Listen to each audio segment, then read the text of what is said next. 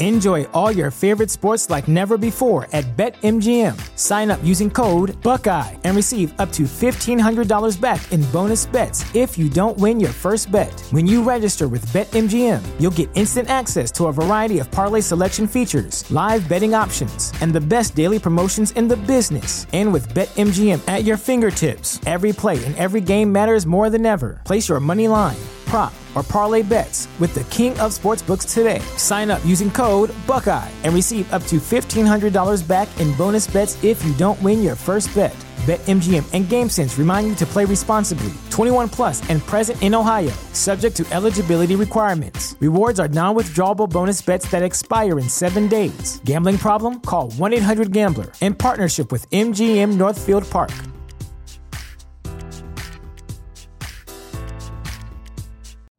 You know how to book flights and hotels. All you're missing is a tool to plan the travel experiences you'll have once you arrive. That's why you need Viator. Book guided tours, activities, excursions, and more in one place to make your trip truly unforgettable. Viator has over 300,000 travel experiences to choose from. Everything from simple tours to extreme adventures and all the niche, interesting stuff in between. So you can plan something that everyone you're traveling with will enjoy. Real traveler reviews give the inside scoop from people who've already been on the experiences you're considering. So you can plan with confidence. Free cancellation helps you plan for the unexpected. And 24/7 customer support means you can travel worry-free. Download the Viator app now and use code Viator10 for 10% off your first booking in the app. Find travel experiences for you. Do more with Viator.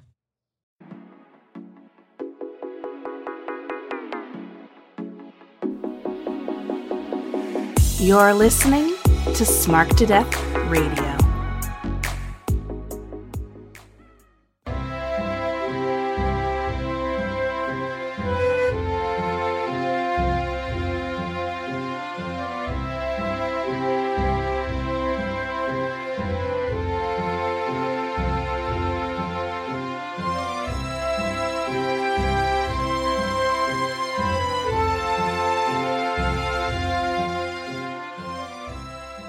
Hello everybody and welcome to another episode of the Badlands Podcast, the only podcast out there that is 100% chiseled and is proudly part of the Chairshot Radio Network and now on Smart to Death Radio.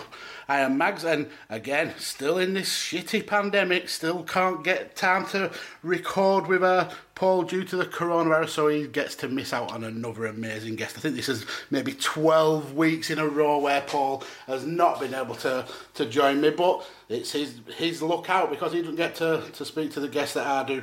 And today I'm finally achieving something that started pretty much at the start of Badlands.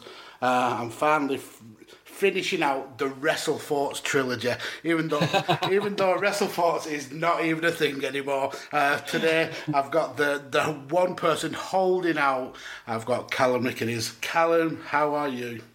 I am doing amazing, thank you, Mags, and I feel even better now after that beautiful intro. I don't know why people seem to think the intro is the best part of the show. I wouldn't be surprised if people don't tune out after the intro, to be fair. Mate, you can see me right now, you can see me smiling, so you've made my day already, thank you. Yeah, I mean, we've been on and off working in conjunction for well over a year now, with obviously with the Brainbuster stuff, and then to see you guys kind of go off and flourish. It's been absolutely amazing to watch, and especially in this pandemic era that we've been in, you've just been absolutely knocking it out of the park. I know we spoke pre-recording about it. I just wanted to get it basically on tape how amazingly well you're doing, and it's just so cool to see you scoring these amazing interviews and putting out this not only quality content but diverse content as well. You're not kind of pigeonholing yourself into one group. You're really spreading your wings, and it's just so cool to see. That really means a lot. Like I said pre-record, it means the absolute world that our peers, like people we look up to, yourselves, Queen, Josh, everybody, we look up to you guys. We started around the same time, and we've had a hell of a journey the last year or so. Mm-hmm. And it's great to see all of us doing great in our own right, doing something a bit different, and we've only really just started to branch out a little bit. I know you've got your fingers in many pies, but we've only just started to do the video and stuff like that. I'm not going to lie, we want to go down the road of being more like a cultaholic or a wrestler talk, for example. Like have a schedule where we release pretty much every day. That's going to be really hard to do, but that's our goal. And this is just the first step. So like I said, it means a huge amount to all of us, myself, Jamie and Kate, that you're enjoying the content.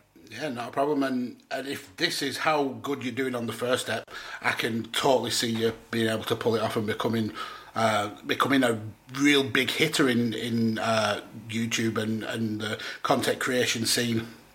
Thanks, man. I tell you what, the getting YouTube subscribers is a nightmare.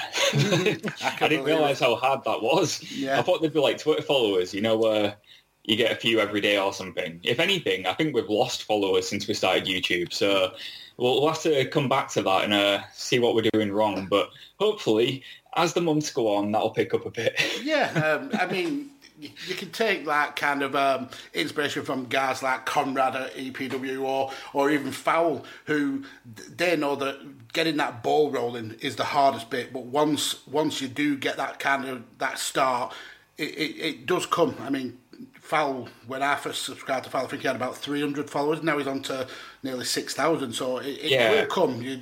Fowl. He's such a hard-working dude, and firsthand. Mm-hmm. Fowl and Conrad are two of the best out there, really, and their work ethic is second to none. So I think it's just one of those where if you stick at it, if you keep producing that quality content, in time it will come. It's just not always that obvious when you first start out, I think. Yeah, you've got to kind of get over that hump of thinking that nobody's going to watch you, especially when you don't see your followers like rising to the expectation that you were looking for. You can't. Yeah. It can be a put or downer on you. It's simple. I tell you what. Yeah, you're absolutely right. I think sometimes you'll put maybe combined recording time, editing time, like 4 or 5 hours into a piece of content. Mm-hmm. You put it up and a week later you've got 10 views. Yeah. And you're like, well, I hope those 10 people really enjoyed it, considering about 8 of those were me. Yeah. But just on loop. Yeah. But yeah, I digress. It's even if I did only have 10 people watching, I'd still make the content and still enjoy it just as much. Yeah. As long as one person out there enjoys it, that isn't me, I'll carry on doing it. And so will all of us. And I'm sure you would too. Yeah, absolutely. That's always been my ethos with the content that I create. It's not necessarily to build an audience. It's because I enjoy talking to people like you.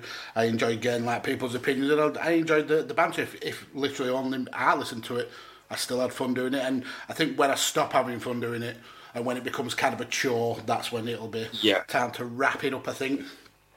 Let's not think about that yet, Max, because I want to be listening to your podcast when I'm 50. All right, so that's not that far off, actually. I'll have to record from beyond the grave.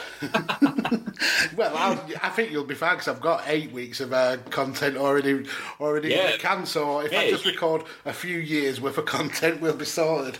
You could be beyond the grave, and I reckon you'd still have content to go for another 20 years. Interviewing wrestlers that have passed away. Yeah, post-mortem interviews with Mags. Amazing. Well, wow, this got morbid quick. I know, really. It took a real detour. So even though technically this is your first appearance on Badlands, you actually gave your Mount Rushmore of the greatest wrestler in the first ever episode when we did the Brainbuster collective Mount Rushmore. So you can't really add to our collated Mount Rushmore, but when we've had guests who've already given them names, we tend to throw a new kind of opening topic at them. And today we've come up with the Mount Rushmore of people who you think are going to shine post-pandemic. We're in this era of basically very little in terms of indie wrestling and quite poor in terms of mainstream wrestling. But who are some guys and gals who you think are going to kind of take that baton and run with it once we get out of this era of lockdown?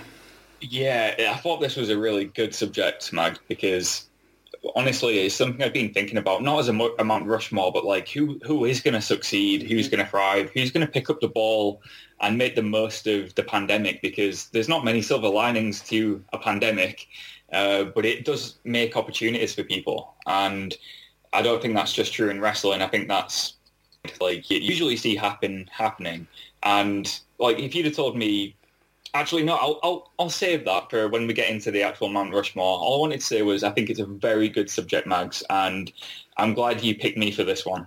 Yeah, no problem. So go on. Who do you think are going to come out and be a star once we're allowed to go back to wrestling and attend shows? Well, do you want my first pick? Because I don't think it's going to surprise anybody. You can have my first one first. Yeah. I'll have your third one first. You can have my first one last. And I think after watching Raw the last few weeks, and especially with his big win over Kevin Owens on Raw this past week, Angel Garza is going to be an absolute megastar. Yeah, and I can't see any reality where he doesn't become a main eventer. He's one of those people where he swaggered his way into NXT, and you just knew that this guy was a star. Like the way he presented himself was like a young Eddie Guerrero, for example. Mm-hmm. He just had that look about him, the in-ring skills. He's got, I mean, come on, we all think he's a good-looking dude. He's especially when he rips them pants. When he rips those pants off, Mags, it makes me question myself. But he is a lovely dude by all accounts as well. Like I thought he was a good face, but he's an even better heel. Mm-hmm. And yeah, Angel Garza is my number one pick for the Mount Rushmore of people who are going to thrive post-pandemic. Yeah, that's a great pick. And I think to be fair, he's thriving whilst in the pandemic. He's really has kind of like taken the ball and ran with it. I think for my first pick, I'm going to go with someone who's been in the news very, very recently. And whilst this is going to probably go out in about 8 weeks, and it won't be as new news as it was then, but I think it's going to be Deonna Purrazzo. I think with her move to Impact, I think she's got a lot of... It's lit a fire underneath her. I know she was obviously released in Black Wednesday, but the talk was that she wanted her release before that, and WWE weren't forthcoming in giving it her. She signed with Impact, but before then, I mean, like, you just knew she was going to end up somewhere good because she's got everything about her. She's got the tools to be a big name wherever she goes. Mm-hmm. That's a fantastic pick. Yeah, so back to you for your second pick. Second pick. I forgot to ask, is this any wrestler worldwide? So yeah, whoever you think okay. do well before the pandemic. Sammy Guevara. Somebody who was really, really stood out in the last few months. He was already doing well for himself on Dynamite, but in the recent months, he's kind of become the workhorse of Dynamite and Dark. He's wrestling back-to-back matches. He's there when they need him. He's putting on great matches with like Alan Angels, Kenny Omega. There isn't, like with Angel Garza, I can't see any world where he also doesn't become a main eventer. It's a matter of time. He's associated with the right people. He's got the look. He's got the character, the skill set. Sammy Guevara is probably one of my favourites right now. Mm-hmm. Yep, I agree. And the way he's taken being under the tutelage of Chris Jericho, and he's just been outstanding in both the kind of two cinematic matches that they did recently. Yeah, the guy, what is he, 23, 24-year-old? He's got an absolute, the world at his wrestling feet, and I'd say within a couple of years he's going to be one of the top dogs in AEW, I think. Absolutely. So for my next pick, I'm going to go with someone who's pretty established as a wrestler in terms of people know who he is, but I think the pandemic came just at the wrong time for him in terms of coming back from a very severe injury. I'm going to go with Hiromu Takahashi. Ooh, yeah. Okay. obviously, New Japan is what brought me back to wrestling, and Hiromu Takahashi was one of the first people who I kind of gravitated toward because he's got that amazing character. You just can't not love him. But he obviously had this neck injury after the match with Dragon Lee, and he just started to come back. He'd obviously picked up the juniors heavyweight title, and then we were going to see him versus Naito in a champion versus champion match. And I think that would have been his time to kind of like step out of the shadow of Naito almost.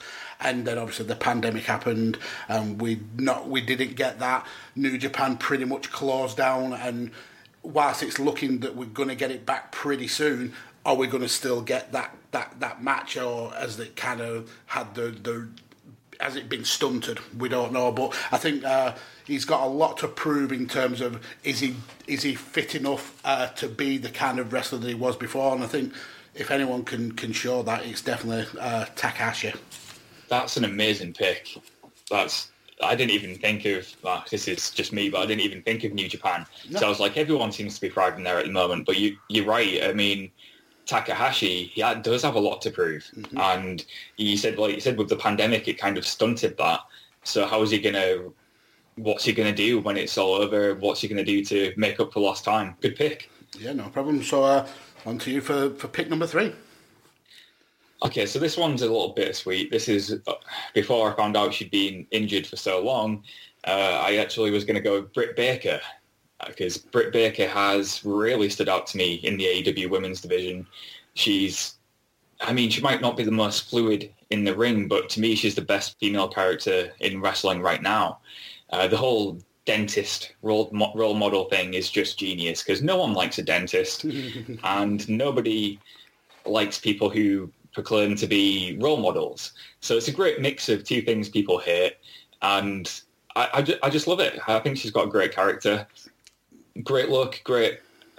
She's decent in the ring. She's got all the tools you need to be a main eventer, and I think she was on her way to doing that, and then her injury happened. Mm-hmm. So I'm hoping that her injury isn't putting her out for as long as we think. Maybe she comes back earlier, and she can come back at like the tail end of the pandemic or just after and really make up for lost time, because I think she's on a roll, and I still think she's going to do great for herself when she comes back. Yeah, I think she had a lot of pressure on her shoulders, being like the first female signee to AEW, and obviously at the beginning she was heavily pushed as the women's face, and I don't think she was ready for that. But once they took a step back and kind of let her learn her own character and learn how to be herself, she came on in leaps and bounds. And like I said, she's not the best AEW female wrestler in the ring, but she's quickly learning, and she's realised how good she is at drawing heat. But yeah, the injury. It may curtail her for a little bit, but I think she's got the quality to come back all guns blazing and be a standout wrestler in AEW. Definitely. So for my third one, and mine are all going kind of down the same lines, where they feel like the pandemic has kind of stunted them, and they're going to come back with something to prove. But I'm going to go with Jordan Devlin. Nice. Was obviously doing great things on NXT UK. Finally made the move over to the main NXT roster, and we thought that would be the time that he's going to step out of Finn Balor's shadow. He's going to be Jordan Devlin rather than just a shit Finn Balor. But it just kind of stopped so abruptly for him. He won the Cruiserweight title, and we thought that as fans that was the kind of the springboard to bigger things, and then he was trapped in Britain, can't defend his title, and obviously they're having this Cruiserweight interim championship. Now for me, that's keeping Jordan kind of in everyone's mind, because they know they're going to have a champion versus champion match, and I think Jordan will want to prove when he comes back that he is the head of the Cruiserweight division, and then obviously hopefully go on to even bigger and better things on maybe on main roster of SmackDown or Raw. So yeah, I think I'll go with Jordan Devlin for my third pick. I love that pick. Really good pick. Like you said, I like the way you're going with it, where it's people who have been stunted, and who's been stunted more than Jordan Devlin in that sense. Exactly. He was the champion and he didn't lose it. and now there's an interim champion. He's not going to be happy with that. And let's say, for instance, Spud, Drake Maverick wins the Cruiserweight Championship.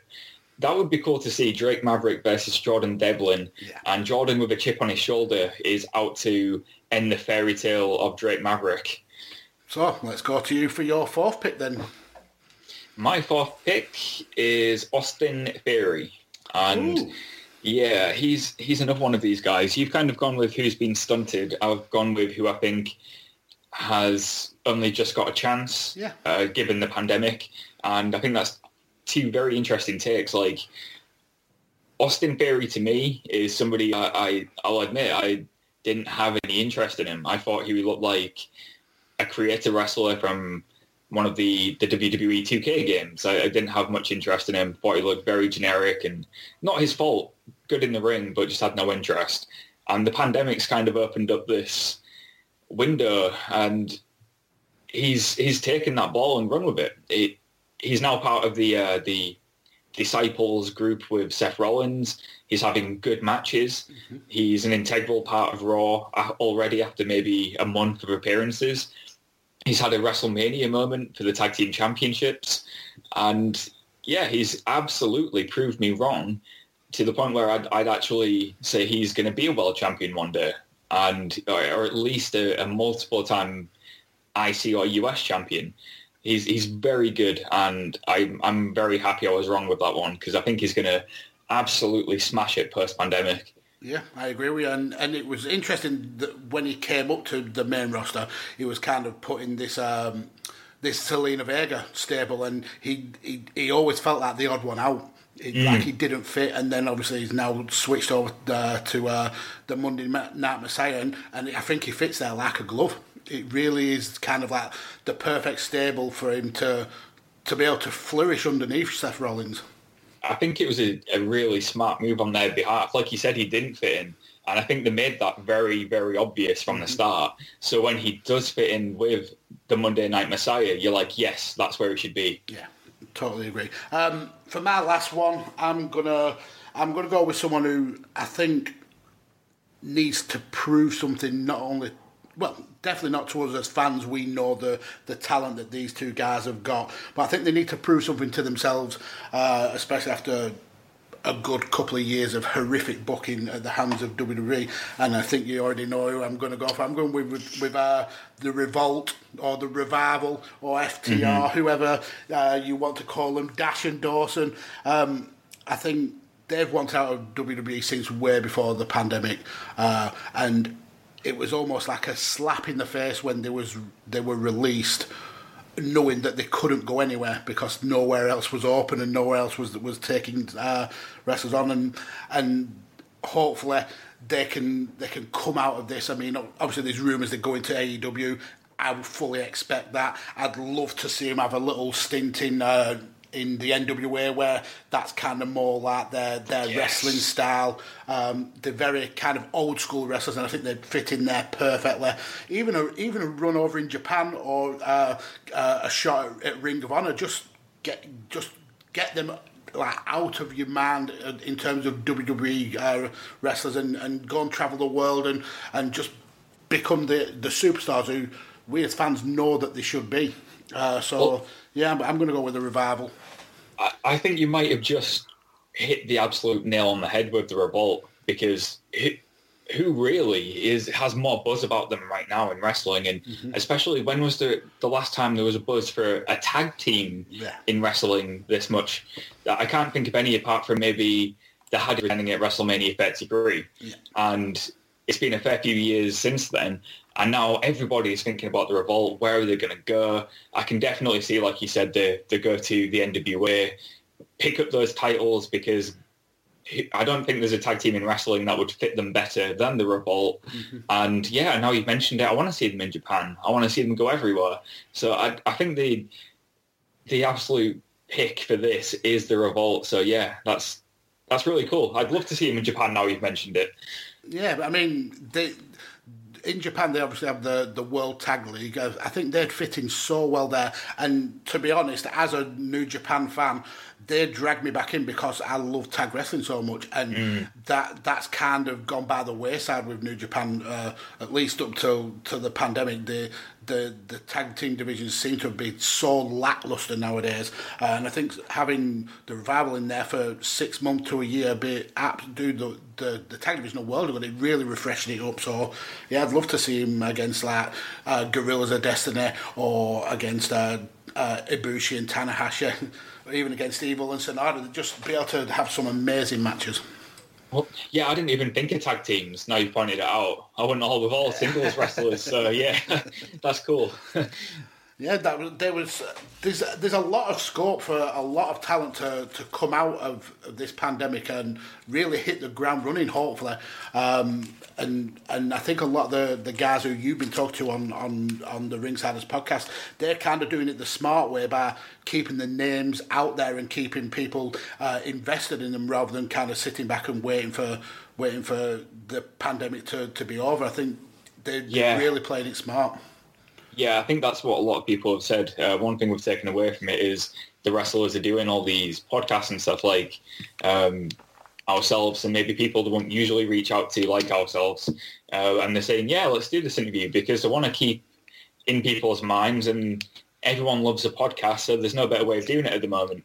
And yeah, it's cool. And yeah, I don't know, I am looking forward to, I think we're all looking forward, obviously, to when the pandemic is classified as over, and we all want wrestling to go back to how it was. But it'll be interesting to see, when the smoke settles, who is doing well now, who thrives afterwards, and who sticks around, because things are going to be very different. And to be honest with you, I think most of the picks we've chosen are going to do well for themselves. I can't see any of them struggling whatsoever. Yeah, I totally agree. It's your boy Rance, aka Ray Cash of the Outsiders Edge. I'm here with my boy Kyle, and I got a question for you, man. All right, shoot. What would you say are your 4 worst, your Mount Rushmore of worst Edge guests? Ooh, that's a tough one. The Mount Rushmore of worst Edge guests. It's pretty easy. It should just be 2 people. I mean, nah. The 3 worst guests in the history of the Outsiders Edge are obviously Caleb, Carl, and Mags, right? Well, I mean, Darren's trash. You know, Darren, and we can't even shout out Paul Talley because he's never been on the damn show. I mean, it's good for us. Speaking of Mount Rushmore, I guess we can shout out the fact that Badlands Podcast, part of the Chair Shot Radio Network. Check it out. We love the show. Always listen, man. Chair Shot family, we're here for you. 100%. If y'all haven't checked it out, you got to do it. And I mean, if Darren were here, we know one thing he would say to my Mount Rushmore, and that is he has a he would veto that shit. Fat veto for that shit. But he's not here. So I said what I said. You want to come on the show and defend yourself, you know where to find your boys. If you don't like that, we don't give up. Fuck. Thanks for listening. Don't forget to check out the Chair Shot. So let's get into this main topic. We're going to discuss the Mount Rushmores of wrestlers who have face paint. Obviously, throughout wrestling, it's always been a thing where people have they have a change of character with face paint. And when I was looking up doing my research for my picks, it just reminded me how many wrestlers have actually had kind of face paint over the career. Yeah. So yeah, let's go to you for your first pick. Who's the first wrestler to make your Mount Rushmore? The first wrestler I'm picking is one of my favourite wrestlers of all time, and it's Sting. Because when you think of face paint, I think a few wrestlers come to your mind first, and to me it was Sting. Mm-hmm. And I love Sting. Everything about him he's always been so good in the ring. Like the little things he does, his fire when he's firing up, when he's the face in peril. And, every single little thing he does has always intrigued me and got me behind him. And the face paint Sting, whether or not it's the Crow or the Surfer Sting or whatever, always been fascinated by him. And I think he's got one of the coolest looks in wrestling, full stop. So my first pick is Sting. Yeah, great first pick. And it's interesting because his face paint evolved with him as a character.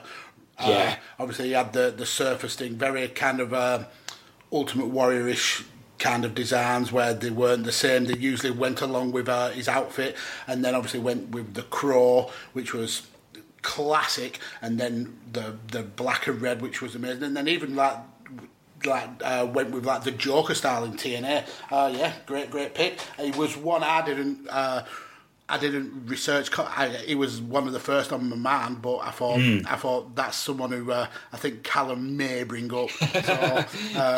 So I didn't go with him as one of my picks. My first pick, I'm going to go with the Great Muta. I think started off in a background of judo. He ended up actually debuting for New Japan in 1984. But the face paint didn't actually become a thing until he started going on excursions. He went on an excursion to the US and then went on an excursion to Puerto Rico, I think, where he started like having a lot of characters. And if you look down his Wikipedia, he's got a list of characters as long as your arm. But the one that introduced face paint was one called Super Black Ninja, which it was a white. Just a white face with black, almost like panda style eyes, almost like he's smeared his mascara. But obviously the one that we know him for is the Great Muta. That came basically as part of NWO Japan. And then it was the character that he's pretty much known for now as wrestler. It's the kind of character that stuck around. And the thing with his face paint was it was hidden behind an actual mask when he came out to the ring, and he's had so many different kind of colour iterations. He'd have the bright red one, which is the one that which is the famous one really, with the black test. It's used to kind of horrify his opponents. But he also have white and green, which he would then have that kind of same colour mist. One of the moves that is well known for. But even with the New Japan, with the NWO Japan stuff, he would have NWO wrote on his face or WCW on his face. And in his later career, the guy still wrestles now. He actually wrestled in April this year for Wrestle One. I know, it's absolutely mental. It's almost like a 40-year wrestling career. He's actually started using face paint alongside really ornately designed masks. He has like scales and horns, and he's got this one mask, and it's so cool. I urge you to go out and look for it. It kind of looks like crab legs surrounding his eyes and his face. It's so cool to look at, like the design of the kind of character. So yeah, my first pick, the Great Muta. Brilliant pick, and I think that's a really good pick because I've only ever seen maybe 2 Great Muta matches, and it shows you how strong his face paint is and his look is, because that was one of the first ones also that came to my mind. And I've only seen maybe a couple of his matches, but he still comes to your mind when you think of face painted wrestlers. That just shows how symbolic he is with the face paint. Yeah. So yeah, that's brilliant, and I'm definitely going to check out that mask because that sounds terrifying. And you know what? You've inspired me to actually look at some more Great Muta matches now, because you sound like you're a Great Muta historian. I mean, the guy is a wrestling legend. I mean, he's been 4 times IWGP heavyweight champion. I think he's had about 6 or 7 runs with the tag titles. Yeah, the guy's been all over the world. I think he's even been, if I remember, I mean, I'm not a massive watcher of All Japan, but I'm sure he's been the champion there, the Triple Crown champion a couple of times. Yeah, he's absolutely a wrestling phenomenon. And the match I was talking about, the Wrestle One match that he wrestled in April, he was actually the founder of Wrestle One. He set that company up, and he was the president there for a long time. So yeah, I do think you should go out and check out some more Great Muta matches. You'll see how his style has influenced a lot of today's wrestlers. That's awesome. I'm definitely going to do that. You've inspired me now. Thanks, Max. Not a problem. Can I inspire you to give me a second pick of the Mount Rushmore of wrestlers with face paint? You can indeed. And it's one who I'm very much a fan of still to this day.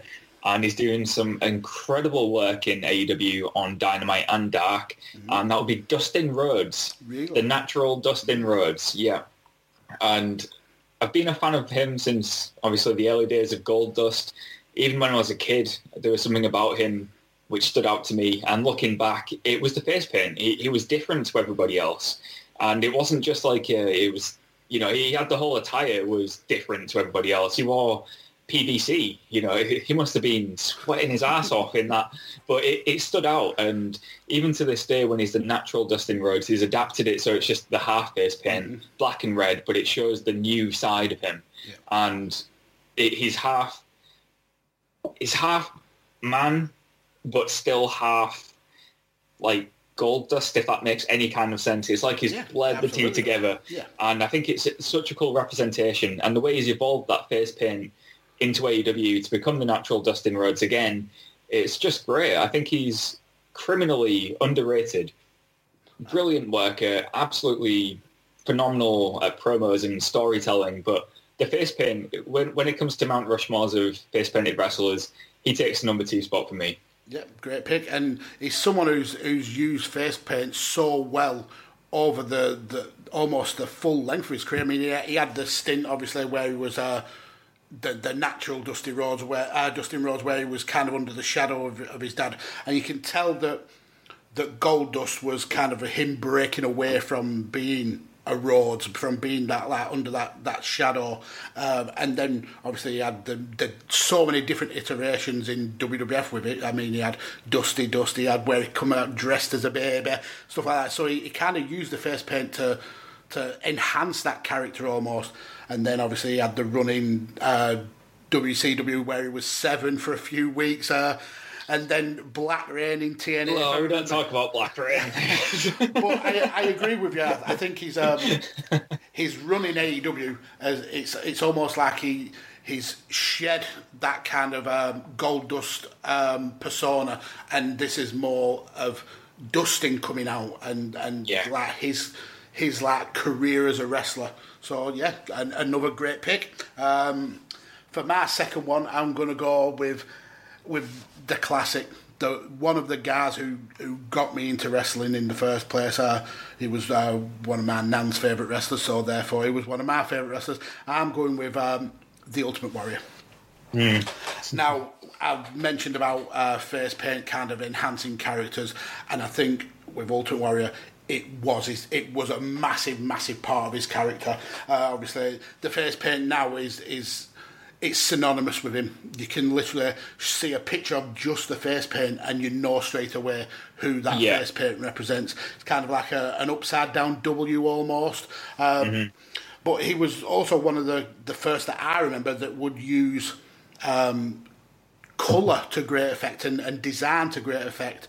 He would have the same kind of colour as his ring gear, or he would have kind of like colour representing the event he was at, or he would even have like intricate designs like lattices or crisscross or stuff like that. Obviously we know he's had a storied career, went from being a nobody in wrestling to being the world champion in just over a year, and he was the kind of guy that believed his character, believed his own harp, and it was a lot of that was to his detriment. But in terms of face paint, he's just one of the people who just stands out to you and says, yeah, this guy was a character, and the face paint was such a big part of it. So, I'm going to go with the Ultimate Warrior as my second pick. Yeah, I think you're spot on with that, because like you said, it was him. The face paint was the Ultimate Warrior. And if you don't have the face paint, do you really have the Ultimate Warrior, or do you just have Jim Hellwig? Exactly. And if you don't have the Ultimate Warrior, there's a huge amount of WrestleMania moments that don't happen. So yeah, maybe you're spot on there. Face paint is a huge part of a character, and you can recognize it. Like I said, even if you're just a casual fan, you know what the Ultimate Warrior's face paint looks like. And yeah, great pick. Yeah, and he was not the best wrestler, and I think if he didn't have that kind of character and the face paint which goes along with that, he would be forgotten in the annals of wrestling time. But he's not. He's the huge character. The face paint made him a massive marketing success, which meant WWE threw their all their energy behind him and got him to the top. Kind of almost like Hulk Hogan, he had that kind of a marketable factor, and whilst not being the best wrestler in the world. So yeah, I think the face paint kind of helped make him the kind of legend that he is. Yeah, absolutely, spot on. So let's go on to you for your third pick. My third pick, I'm going to go with Jeff Hardy. And Jeff Hardy, he's one of those guys, again, who, when I was younger, stood out to me because he was different. I think we all like those different characters when we're younger because we like bright colours, we like interesting things. And Jeff Hardy was the coolest... I'm not going to swear, but the coolest mother flipper in the world. Every 10, 11-year-old when I was that age liked the Hardy Boys. And Jeff with his face paint and edgy attire just was cool.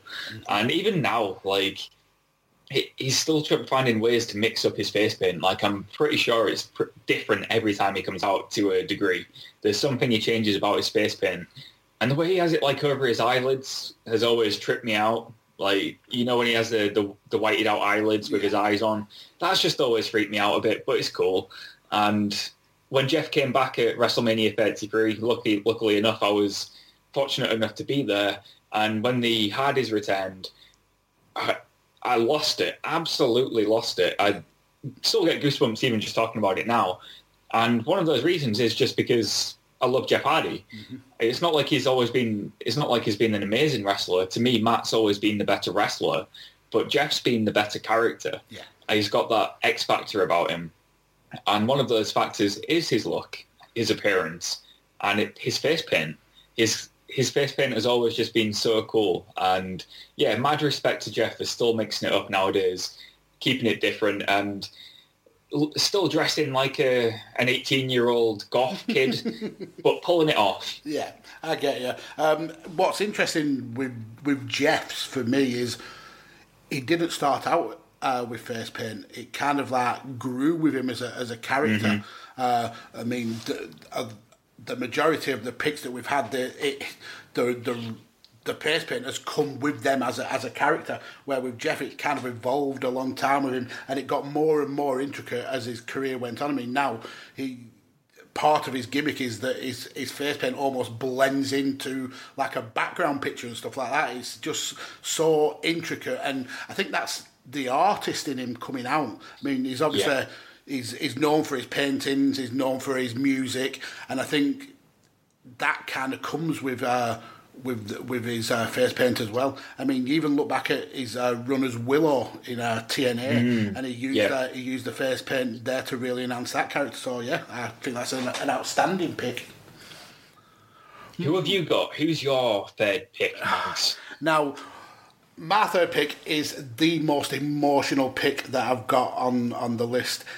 It was probably the first subconscious pick in my head as soon as this topic was given. It's the Legion of Doom. They were my boys. They still are my boys. I am an absolute lover of tag team wrestling, and it was these two guys that brought me into tag team wrestling, kicking and screaming. Obviously, we know that it didn't end well for Hawk, but wow, they just had a look. They just had a look where they would rip your head off. They looked legitimate, And in a time when I started watching wrestling, it was all about the bright colours and the characters, and the wrestling was not as technically skilled as it is today. Back then, they would clothesline people and it would look like it killed them. And a lot of that comes down to the look of the guys. They're big, muscly guys. They wore those sparked football pads, and they had the face paint. And I think it's the face paint that really kind of drags you in with them, obviously, with the hair as well, with the double Mohican or the single Mohican for Animal. And yeah, they just attracted me in so much. I mean, they had one of the best careers that a tag team could ever have. I think in the late 80s and early 90s, they were the only team that held titles in the AWA, the WCW, and the WWF. They went all over Japan. They were the champions in New Japan and All Japan. And yeah, the face paint was just so cool. They started in the AWA with Hawk had a kind of a blacked out face, almost like an Ultimate Warrior style, but more kind of squared off. But he'd have a yellow stripe going across the bridge of the nose. But then that changed up when he came to the WWF. He had the kind of the black wing over one eye, and then the red triangle underneath the other eye. Animals, he's kind of stayed pretty much the same. He had the spider obviously as the centre on the forehead, which would usually be like a block of colour, mainly white, but sometimes he'd mix it up with blue or green, and then obviously the black underneath the eyes, and then the legs coming off onto his cheeks and stuff like that. But yeah, they were just one of the great character tag teams, and I think the face paint really did add to that. And yeah, it was an emotional pick. So yeah, I've gone with the Legion of Doom. You're so damn knowledgeable, Max. It's blowing my mind with all these facts and history. You're not that old at all, Max. Yeah. But yeah, you just know your stuff. Like, I'm just sat here watching, like, just listening to you, just like taking it all in. Like, wow, Max really knows his stuff. And I'm just going, oh yeah, Jeff Hardy's my favourite because when I was a kid I liked him. And you're like, actually, Hawk had this hairstyle and Animal had this hairstyle. And I'm like, all right, great pick though, fantastic. Thank you very much. Let's go to and finish off your picks. Well, this one is maybe, I don't know, because maybe it's not got as much history as the other picks I've got, but I think when it comes to actual face paint and how good it looks, and not just face paint, body paint, it's got to be Finn Balor. Fergal Devitt, Finn Balor, whatever you want to call him, has had some of the coolest paint in wrestling history, whether or not that's Joker, Venom, Carnage, you name it, he's probably done it at some point. And when he comes up with the original Finn Balor face paint, I can't think of anything that looks cooler than that in wrestling recently, apart from maybe The Fiend. I just think it's one of those things you've got to see to appreciate, and how much work goes into doing it for a start. Like, I know he's got a makeup artist who does it for him, but that must take absolutely ages to do. And I know he's not using it at the moment, but it's bound to come back at some point. Yeah. And it's one of those things that the kids love too. Like, the kids love it, the casuals love it, the diehards love it. Everyone likes the face paint, the body paint. And yeah, I mean, it might not have as much history with it, but visually, yeah, it's definitely one of the coolest. Yep, I totally agree with you. And it was my fourth pick. Yep.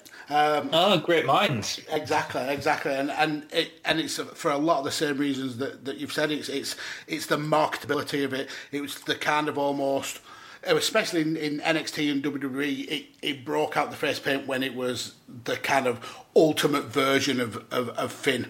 But that obviously started in New Japan. I think it was at Wrestle Kingdom 8 when he first ever did face paint.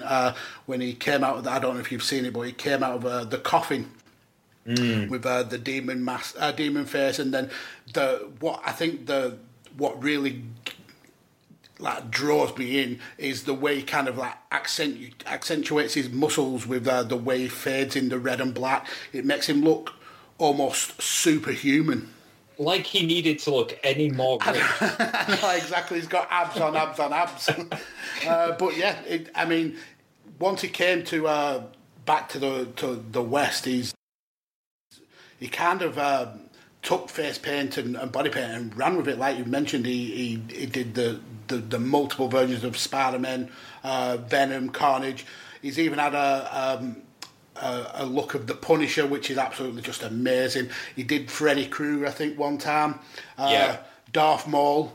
The Joker, obviously, Progress Chapter 13, that's just absolutely outstanding. And I think, if I remember rightly, I think it was Progress 4, Chapter 14, where he came out as Hannibal Lecter. This guy, he's definitely used face and body paint as a way to kind of enhance his character. I mean, a lot of the guys have, but I think he, more than anyone, has kind of like made it almost like that face paint is a final boss of Finn Balor. So, yeah, I agree with you, and that's why it made my fourth pick. Oh, look at us thinking the same at the end there. Exactly. I'm glad you said Finn Balor too. Well, I think they were two outstanding Mount Rushmores of face paint. What I need from you now, Callum, is a topic. I need you to come up with a topic for a future guest on what kind of Mount Rushmore you'd like to hear about. Oh, goodness. I forgot about this bit. I love springing it on people. Normally what would happen is Paul would give you a pick and I'd give you a pick and you'd like just decide which one would be more interesting. But with Paul being out due to COVID, it's all on you. Right. You keep them talking. You keep them entertained, Mags, while I think of a subject. Do you have any, hold music? I can edit it. I can edit right. it. Mount Rushmore of... You see, if you'd have asked me this before, right, but I love that you just spring it on me. Brilliant. I mean, what we've been doing, we've kind of been mixing it up as well. We've been doing what I call a Badlands draft, where we'll have a certain topic and we'll pick the top 10 of that topic. But instead of... I actually did it with Jamie. We'll have 10 picks each, so what we have to do after the initial 10 is we start voting names off. I think with Jamie we did catchphrases. Oh, okay. So if you wanted to go down that route, that's something that you could do. Have you ever done anything like Mount Rushmore of wrestlers with supernatural powers or anything? No, we definitely haven't. So the Mount Rushmore of wrestlers with supernatural powers. Cool. Yeah. Yeah, and I'd like to see that. Usually I'd try and come up with one off the top of my head, and the instant one has to be Taker. Yeah, but that's the first one, isn't it, that comes to your mind? Yeah, or even, I mean, you could even kind of count Matt Hardy in there now, especially with, if you remember the AEW show where he was teleporting all the way across the arena, and even the Stadium Stampede match where he was being drowned and then would appear back as all the different kind of versions of exactly, of Matt Hardy. Yeah, I think when you think about it, there's quite a few wrestlers who might count as supernatural powers. Mm-hmm. So maybe you could do a bit of a deep dive. You'll find some interesting ones. Yeah, really. I think that's a cool topic. Thank you very much. Not a problem. Are you looking for the newest and hottest in the world of pro wrestling? Then check out the amazing action on Powerslam.tv, the biggest indie pro wrestling channel in the world. Get over 6,000 hours of the best events from over 150 of your favorite promotions from 20 different countries around the globe. Brands like Progress Wrestling, Evolve Wrestling, Combat Zone, Defy, PCW Ultra, PWX, Over the Top, Shine, and hundreds of others with fresh content added every day for only $5.99 per month. Get your free trial today at Powerslam.tv. So, where can the Badlands listeners find Callum? Where can they find all the amazing content that you guys are doing over at Ringsiders? Right, let me try and get this right. Okay, so you can find us on Twitter and Instagram at RingsidersPod, and you can find me on Twitter and Instagram at Hooch McGraw. And wow, I love that name. Oh, thanks, man. It's my if I was an 80s territory wrestler, my name would be Slackjaw Hooch McGraw, and that's where it comes from. So, just in case you're wondering, my real name isn't Hooch, breaking kayfabe. But yeah, you can find me at Hooch McGraw, or you can find us on YouTube at Ringsiders Wrestling. And you can find us now on the What a Maneuver store. If you just search for Ringsiders Wrestling, you'll be able to find our T-shirts, hoodies, and long-sleeve jumpers, whatever you want, we've got it. And that's actually the first plug for the store that we've done, Mag, so thank you. Awesome. That's cool. I'm really glad you're branching out and kind of making this this dream of earning a living from creating content in reality. I know. I'd be happy if I made 10 quid, you know. if anyone can do it, you guys can definitely do it. That means the world to us, Mags. Thank you. And it's nice that you've got some confidence in us, because I lose it at times, but it means a lot. You definitely shouldn't, because your content is absolutely top-notch. You sweetheart. So, who had the best Mount Rushmore of face-painted wrestlers? Was it me, or was it Hooch here? And whilst you let us know your Mount Rushmore of the best wrestlers with face paint. Let us know your Mount Rushmore of the greatest wrestlers of all time. Follow me on Twitter at DJ Kirby. Follow my very absent partner, Paul Tolley at Raincounter. Hopefully he's in talks of coming back very, very soon. We're kind of all looking to begin out of lockdown, so hopefully you'll be hearing his voice very, very soon. Follow this show at Badlands Pod. Just remember, when you're formatting your Mount Rushmores, we only have one rule around this place, and it's that you must always use your head.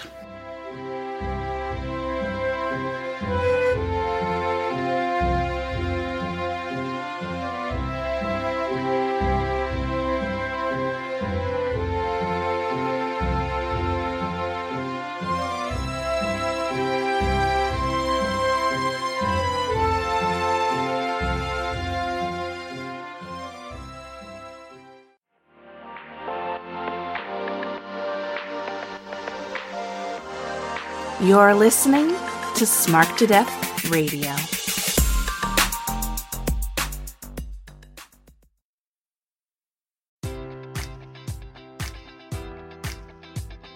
Enjoy all your favorite sports like never before at BetMGM. Sign up using code Buckeye and receive up to $1,500 back in bonus bets if you don't win your first bet. When you register with BetMGM, you'll get instant access to a variety of parlay selection features, live betting options, and the best daily promotions in the business. And with BetMGM at your fingertips, every play and every game matters more than ever. Place your money line, prop, or parlay bets with the king of sportsbooks today. Sign up using code Buckeye and receive up to $1,500 back in bonus bets if you don't win your first bet. BetMGM and GameSense remind you to play responsibly. 21 plus and present in Ohio, subject to eligibility requirements. Rewards are non-withdrawable bonus bets that expire in 7 days. Gambling problem? Call 1-800-GAMBLER. In partnership with MGM Northfield Park.